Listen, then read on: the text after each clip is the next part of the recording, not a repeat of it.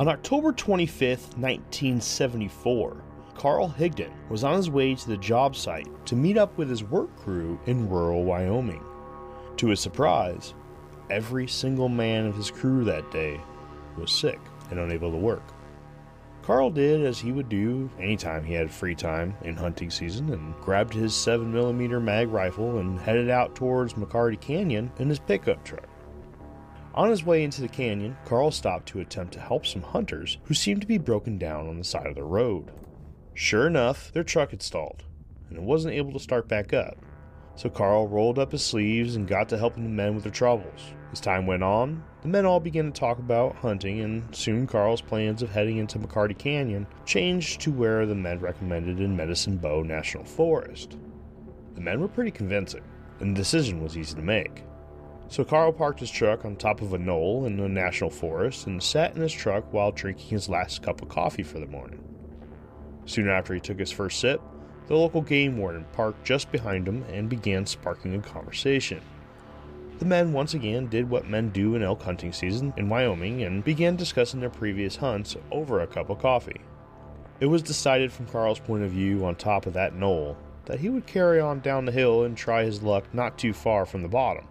Shortly after Carl had stepped off the road and into the tree line, he was shocked to see that he was fairly close to 5 full-grown elk, one of which was a huge bull. So Carl raised his rifle, placed the crosshair on the broadside shoulder of the large male, and pulled the trigger. To his surprise, the gun made no noise when he fired, and then he watched as the bullet left the barrel of the 7mm in what was perceived as slow motion. The bullet stopped about 7 feet out and dropped to the forest floor. This was instantly unnerving to Carl, as the 7mm travels at over 3,600 feet per second. Things began to get even stranger as he looked at the group of elk and realized that none of them had moved an inch. As if that weren't enough, now the entire forest was both silent and frozen in place. No leaves falling, no birds chirping, and no wind against the small amount of bare skin on his face and wrists. Everything sat still as he walked over to his bullet's jacket laying on the ground and picked it up before placing it into his canteen pouch. He stood there in awe as he began to really think about what might be actually going on. He took almost 10 steps in the direction of the elk and none of them even moved at all. Just then, the hair on the back of his neck stood up and he turned around to find that he was no longer alone. A man was just yards behind him and looked like no man Carl had ever seen before. Whoever this man was, he was about 6 feet tall. He had hair that Carl described as both straw-colored and straw-textured, 2 strands of which were a little thicker than the rest and stood straight up on top of his forehead like television antennas. His skin was yellow, and he seemed not to have a chin as his face seemed to be in line with his neck.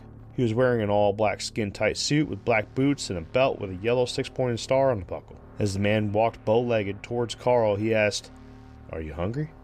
In which Carl surprisingly replied, "A little." And as if they had acted before Carl had begun his reply, a packet of pills flew over and the strange yellow man told Carl to take one of his pleasing. The yellow man explained that these were 4-day nutrition pills and that they should keep him satisfied hunger-wise for an extended period of time. At this point, Carl recognizes that he is responding to this stranger not under his own will as he reaches up, grabs a pill, and swallows it without hesitation. The event continues on its path of strangeness as the yellow stranger asks Carl if he was interested in going with him. And yet again, without any reason or willingness to do so, Carl replied, "Might as well.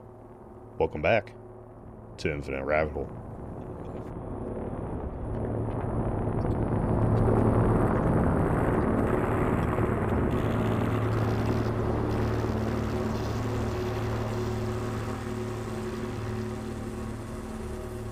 Welcome back to the Infinite Rabbit Hole podcast, everybody. I'm your host, Jeremy, and today we're going over the Carl Higdon abduction story from 1974.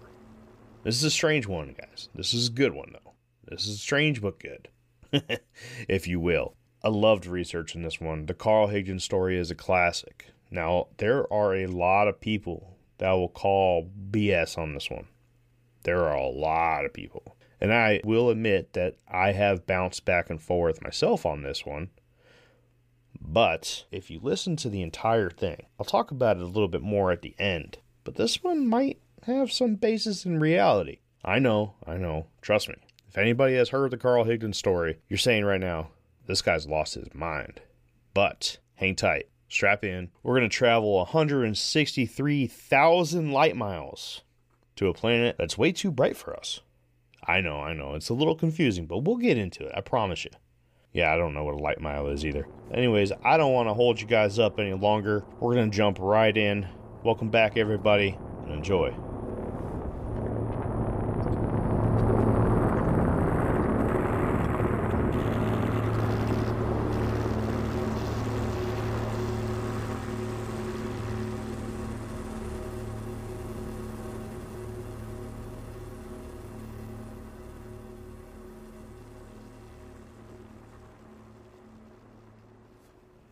The yellow man points a pointed appendage coming from where one of his hands should have been towards an area behind them, and the next thing that Carl knows, he was inside of a large glass cube seated securely in what he only describes as a bucket seat of sorts, with his arm strapped down and something in which he cannot identify on top of his head. Carl tries to move from his seat a few times without any luck. He is stuck staring at a particular section of the cube, and the only thing he has to look at are 3 levers that the being uses to navigate the cube. He did so by only pointing the pointed appendage at the levers without actually touching them. In the top corner of the glass cube, towards the top of his field of view, Carl can clearly see the 5 elk in the cube with him, locked up in some sort of cage. The poor things aren't moving. He was very surprised that they were able to fit in the cube with him and the yellow man, because from what Carl could see, the cube was only about 7 feet wide by 7 feet tall to his best estimate. The yellow man is standing in front of them as they hover over the location of his truck. The man once again points his arm with a little pointy appendage, and Carl's truck vanishes as they pass over the knoll.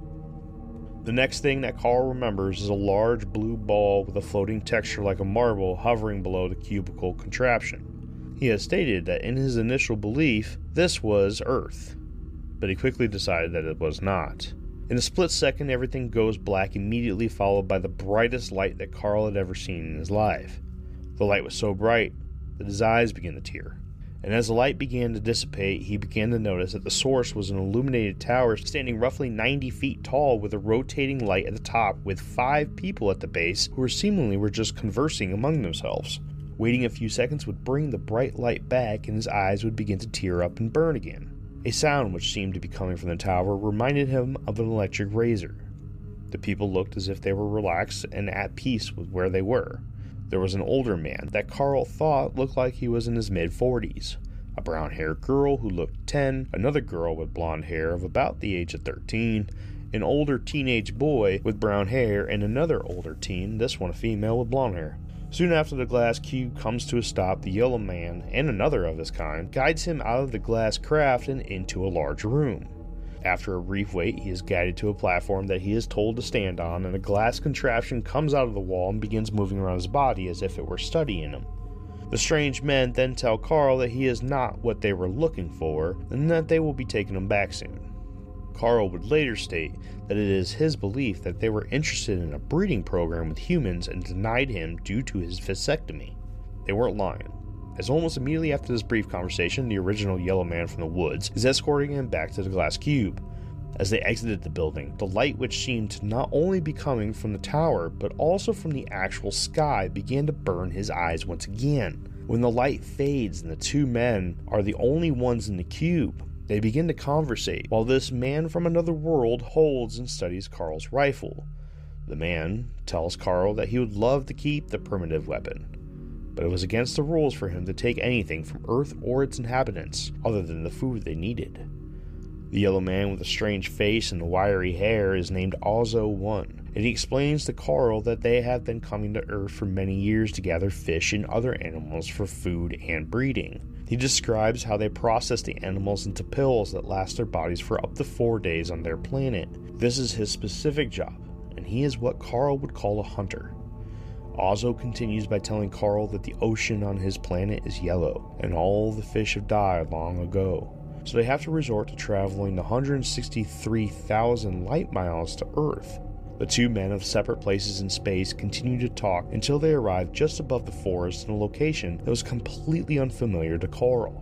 Before he was dropped off, a few more bits of information was shared about Ozo and his planet, including how it was one of 9 planets in their solar system and how its civilization uses the magnetic power of the solar system to create electrical power on its planet, and how they have skin that is extremely sensitive to the Earth's sun, so they wear a specific black fabric that protects them while they are here. When Ozo and Carl were done talking, Carl was sent floating down to the ground on the side of a hill. The ride down was smooth, but the landing was another story. As Carl's feet touched down on a large rock, he lost balance and fell over, hurting his shoulder, neck, and head. At this point, Carl is disoriented by either something dealing with the experience with Ozo or the fall, or both. He groggily walks down the hill to a road and stumbles a ways before coming upon a pickup truck that he does not recognize as his. So he walks past it until he sees a sign reading North Boundary Lincoln Forest. And due to being unfamiliar with the specific area, he decides to turn around and take shelter in the truck until he feels better or confident in what to do next. Confused and scared, Carl climbs into the driver's seat and begins trying to make sense of the situation. As his senses begin to tune back in, he begins to hear voices that he eventually recognizes as coming from a two-way radio in the truck. The woman on the other end repeatedly asks Carl who he was and where he was. Carl's only replies for the first few minutes of his contact with an unknown voice was, I don't know, to both questions over and over again. As he is looking around at his surroundings, he begins to make sense out of the sign that his truck was parked somewhat close to, and reads it to the voice in the radio, North Boundary Lincoln Forest. The problem then hit him. He didn't know where that was. The last thing that he was sure of was beginning a hunting trip in Medicine Bow National Forest. The voice came over the radio once again and told Carl to look in the glove box for papers and to look for the name of whoever's truck he was in. Here is when Carl fell into a haze and began mumbling the words, quote, I don't know. I'm so cold. My elk. The man in black and blue ball. When you need mealtime inspiration, it's worth shopping Kroger, where you'll find over 30,000 mouth-watering choices that excite your inner foodie. And no matter what tasty choice you make, you'll enjoy our everyday low prices, plus extra ways to save, like digital coupons worth over $600 each week. You can also save up to $1 off per gallon at the pump with fuel points. More savings and more inspiring flavors make shopping Kroger worth it every time. Kroger, fresh for everyone. Fuel restrictions apply. The voice on the two-way. It was about 6:30 p.m. when Marjorie Higdon received a phone call from Bud Rosiker, a friend of Carl's who asked if he was around. Marjorie reluctantly replied that he wasn't home and that she wasn't 100% sure where he was at the moment. Immediately after she hung up with Bud, the phone rang again. This time, it was Andy Anderson, Carl's direct boss, who also asked where Carl was. He followed up the request by saying that there was someone in his company truck that they feared was in some sort of trouble, and they needed to know where he had gone hunting that day. Unfortunately, Marjorie was uncertain where he had gone. She just knew that he had taken off hunting in the morning. Mr. Anderson didn't want to upset Marjorie, but he made a comment that they were concerned that the man in the truck was Carl, and that the company had talked with the sheriff's office already.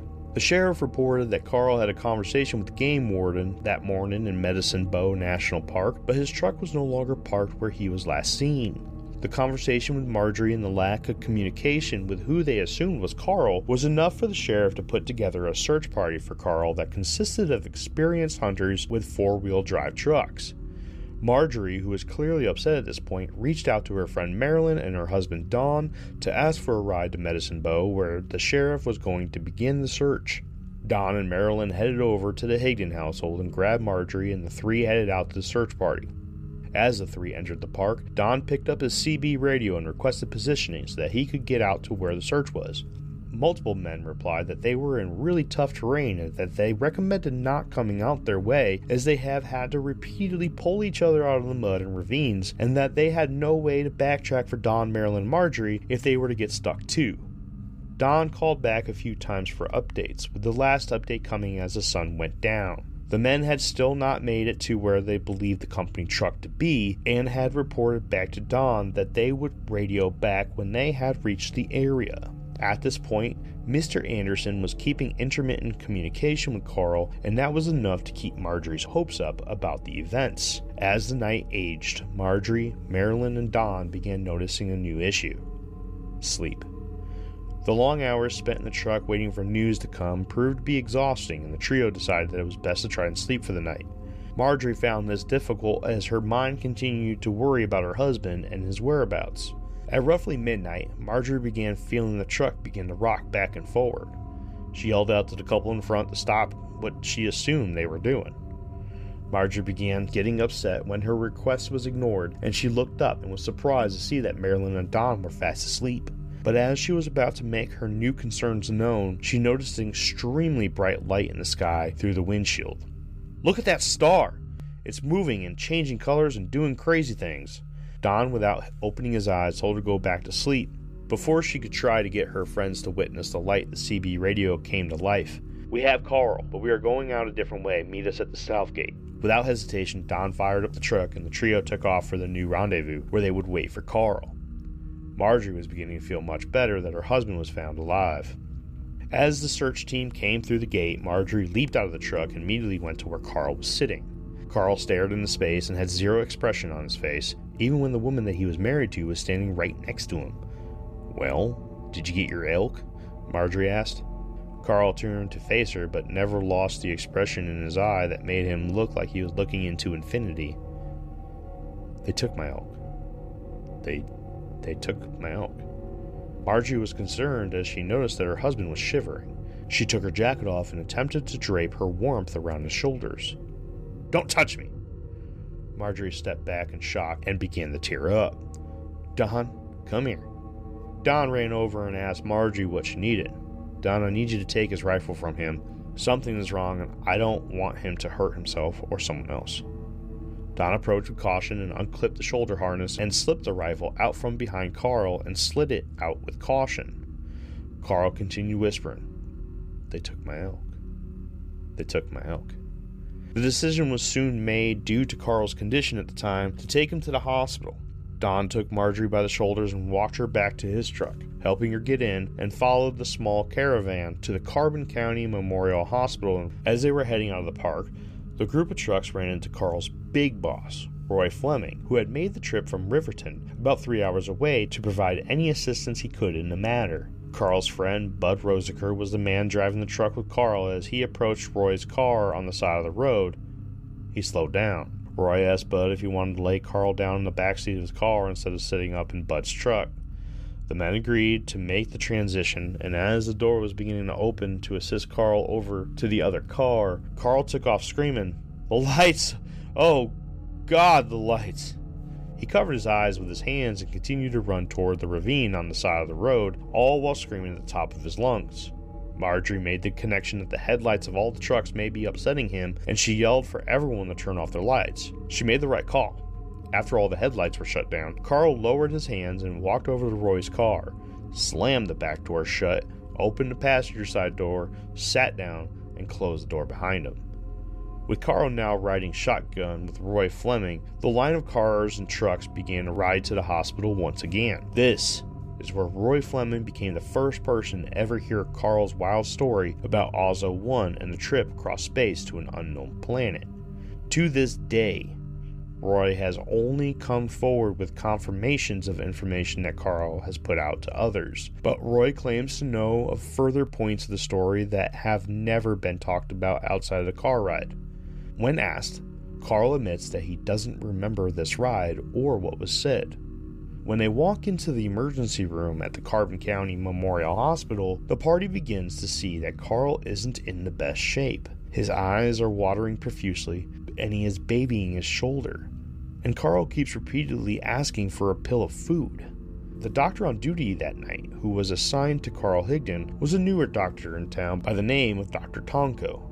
In the medical records noted that night, there are many mentions of the seemingly random and far-out things that Carl was talking about throughout the visit. The 163,000 light-mile journey, cone hands, yellow skin alien with a black suit, how everything disappeared as they waved, and how everybody and everything floated in their glass cube and on their planet, to name a few. A symptom notated in his records stated that he was showing symptoms of an amnesic state, and that when asked what his name was, the answer that was given was, quote, "Well, they keep calling me Carl. Who is Carl?" After a full and thorough inspection of the injuries claimed by Carl, he was found that he had no bruising and no fractured bones in or around his shoulder. A toxicology report from a drug test that was administered showed that there were no drugs in the system, and even though he was given a towel to keep over his eyes, Carl never stopped complaining about the lights. He never recognized his wife that night of 17 years, and it was the doctor's recommendation that he stay for observation for a few days. Before Marjorie had left for the night, she gave Carl a pencil and a piece of paper and asked him to write or draw anything that he could remember. Carl drew a crude picture of the being and wrote the word Ender and continued to draw a road with a fork in it. Soon after, Marjorie had left her husband and began once again on her housely chores. Something fell out of one of the pockets from Carl's canteen pouch as she was putting it away. To her, it just looked like a piece of damaged metal. So she placed it on the bureau and went to bed. The days that followed. In the morning, Marjorie decided to head down to the sheriff's office to discuss the night before. She grabbed the metal chunk because she thought that there was an outside chance that it may be evidence of some sorts. When she arrived at the sheriff's office, the sheriff was not in yet, so she had a chat with the deputy about the previous night. Eventually, the piece of metal was presented and the deputy was shocked to say that it was a bullet's copper jacket, but it looked as if it were pulled inside out. The deputy walked the jacket into another room where a few people looked at it, and when he came back, he notified Marjorie that it was in fact a 7mm mag jacket. When Marjorie asked him how it could have ended up that way, he replied, quote, "It was a strange night. Just leave it alone." Sort of shocked at the deputy's reply, she reluctantly showed him the paper that Carl had drawn and written. She asked the deputy if he was aware of anything to do with the word Enders. He replied that there was someone with the name Enders also in the forest that day at a completely separate location, and again followed that up with, "Don't question it, just leave it alone." Soon after the visit to the sheriff's station, Marjorie headed back to the hospital with their daughter Rose to visit Carl. He was doing much better than he was last night and was cleared to head home by the staff on duty. Shortly after the family got home, the phone rang and Carl was surprised to hear the voice of Sue Taylor, a reporter for the Daily Times newspaper out of Rollins. She was calling to request an interview with the man who was rescued from the woods after a lengthy search party was executed. Carl was quick to correct her as he told her over the phone about the crazy adventure that he had gone on with Ozzo 1 to a planet over 163,000 light miles away and back. The next day, his story was plastered all over the front page of the Daily Times, and the world was now being introduced to the story of Carl Higdon and Ozzo 1. Carl attempted to get his life back on track, but it proved to be harder than anyone could have thought. Carl refused to drive anywhere and began walking to any place he wanted to go. He started to seriously doubt himself and often told Marjorie that he believed he was dreaming the whole thing up. He had trouble staying asleep at night and would awaken at various times. He became scared. He stopped going to work, and he needed help.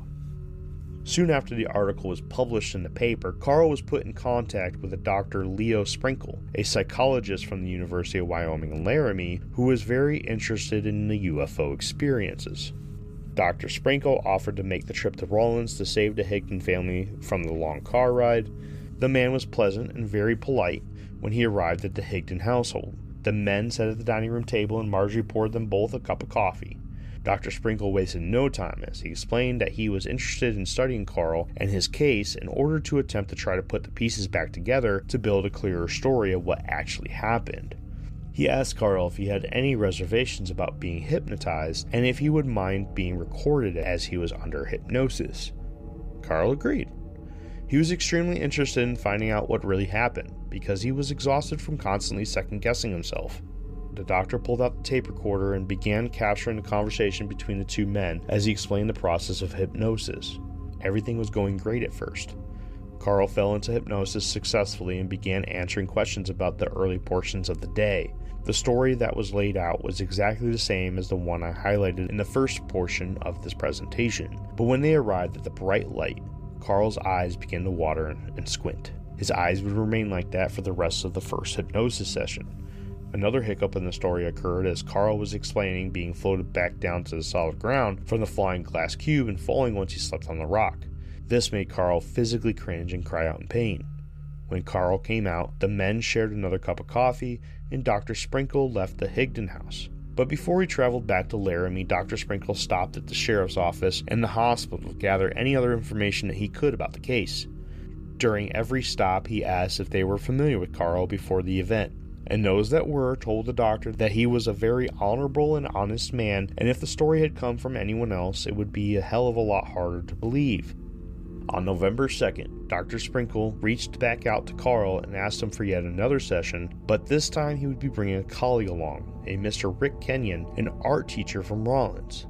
Carl happily agreed to another session and even told the doc that he had begun remembering other details of the night. During the second session of hypnosis, Carl described the other humans that were at Ozzo's home planet and how they seemed to be at peace with where they were. He described how they had monitored him with some sort of device before telling him that he was not what they were looking for and that they were going to bring him back to where they had found him. The artist, Rick Kenyon, used specific descriptions to make his interpretation of how Ozzo 1 looked. He was roughly 6 feet tall, he had no chin, bowed legs, no ears, yellow jaundice-like skin, 2 arms with no hands, one of which ended with absolutely nothing, and one that ended with a cone-like appendage. He is dressed in an all-black outfit that reminds him of what a scuba diver would wear. When the sketch was done, Carl was very impressed with how close the artist was able to get to how Ozzo actually looked. Before the session was completely done, the men discussed having Carl come to the University of Wyoming and Laramie campus so that Dr. Sprinkle could administer a few tests that he could not easily bring in his car. Carl agreed, and shortly after the session headed up to the campus and underwent a few tests, one of which was focused on his mental health. The results? Carl Higdon showed no signs of having any mental illness. This led to Dr. Sprinkle diving even further into Carl and his story and resulted in many sessions that eventually led to the story that we all know today. Around this same time frame, Dr. J. Allen Hynek of APRO, the Aerial Phenomena Research Organization, attempted to debunk Carl's story. But according to Carl's wife Marjorie, Hynek only succeeded in giving the story more validity. The drive. One late afternoon, Carl was lounging in the living room and Marjorie was doing the dishes when Carl yelled out to her asking, "Hey, want to go for a ride?" Marjorie dropped what she was doing and threw on her jacket and was more than happy to get out of the house, since it seemed to be a rare event since the incident. Their son Mike was home at the time and Marjorie asked if he would like to go as well. Mike agreed and the 3 of them jumped in the truck and Carl began driving south. Marjorie is unsure where it was exactly where Carl was heading to at this point, but after heading south for quite a while, Carl began going west on an old dirt road. Eventually, they drove up a hill and Carl shut off the engine. Right before the 3 of them, a large green light shaped like a cone hung in the sky and the area was filled with a horrid stench of sulfur. Once again seeming out of it, Carl said, "I'm late. I was supposed to be here a few minutes earlier." Carl grew angry and slammed his fists on top of the steering wheel and yelled out, "I must be crazy. Why am I here? If we had just been here on time, that would have happened to us." Marjorie never learned what it was that could have happened if they were on time, and Carl never elaborated on his comments. But several nights later, another incident occurred. Carl was sleeping in their bed next to Marjorie when he began speaking to her. "Put your hand on me," said Carl. "I know it's weird. I am in bed with you, yet I am south of town. They are telling me, look at the black box. They are taking wild game. It is like they want me to know that they can contact me at any time. What is wrong with me?" When the episode passed, Carl sprung on the bed and phoned Dr. Sprinkle right then, in the middle of the night. Carl and Dr. Sprinkle would conduct many hypnotic sessions with similar events throughout the years, and every time the pain in his shoulder would come back stronger than the last. One of such events was the constant following of lights in the distance whenever Carl would travel. It didn't matter how far it was, they would be there when he went to the grocery store, when he went to work, everywhere.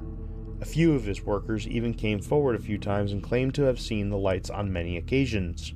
Some people in town became aware of it as well. The science teacher at the local high school requested permission to take his class out to the Higdon house to meet the guy who was being chased by a strange phenomenon that nobody seemed to be able to understand. Soon, Carl was receiving calls from all around the world, from places such as the jacket and the lid.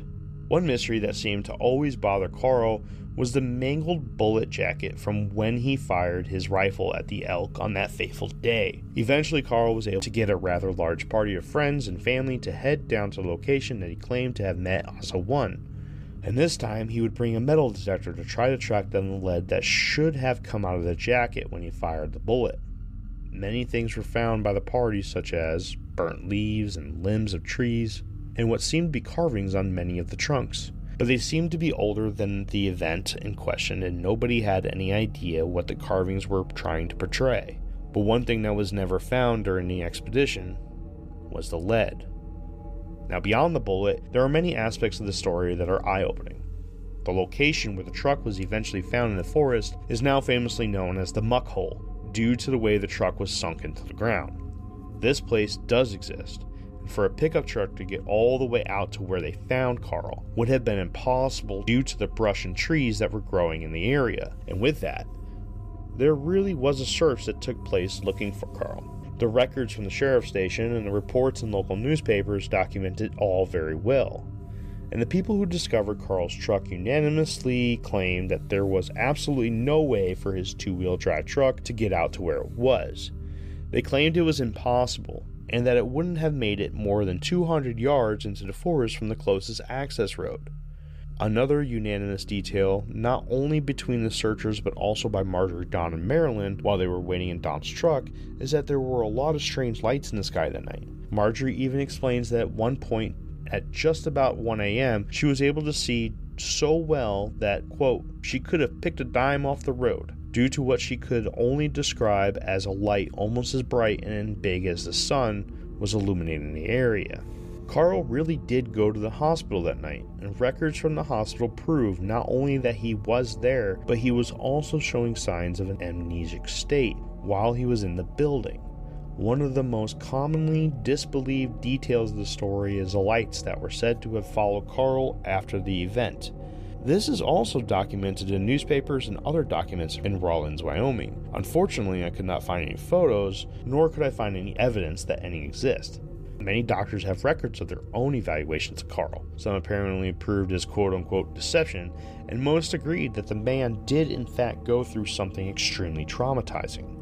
Many different TV shows, magazines, newspapers, news channels, and podcasts have covered this story, and before his death from COVID in January 26, 2022, he appeared in many of these coverages of his story as a willing participant for documented interviews. Finding a platform to see him tell his story with your own eyes and ears is not a difficult task. One of the most famous coverages of the Carl Higdon story was on the incredibly famous show amongst Forteans, In Search Of. The television show covered Carl's abduction in their Season 3 season premiere. The most recent and popular coverage of this fantastic story is by David Paulides in his 2022 release of Missing 411, The UFO Connection.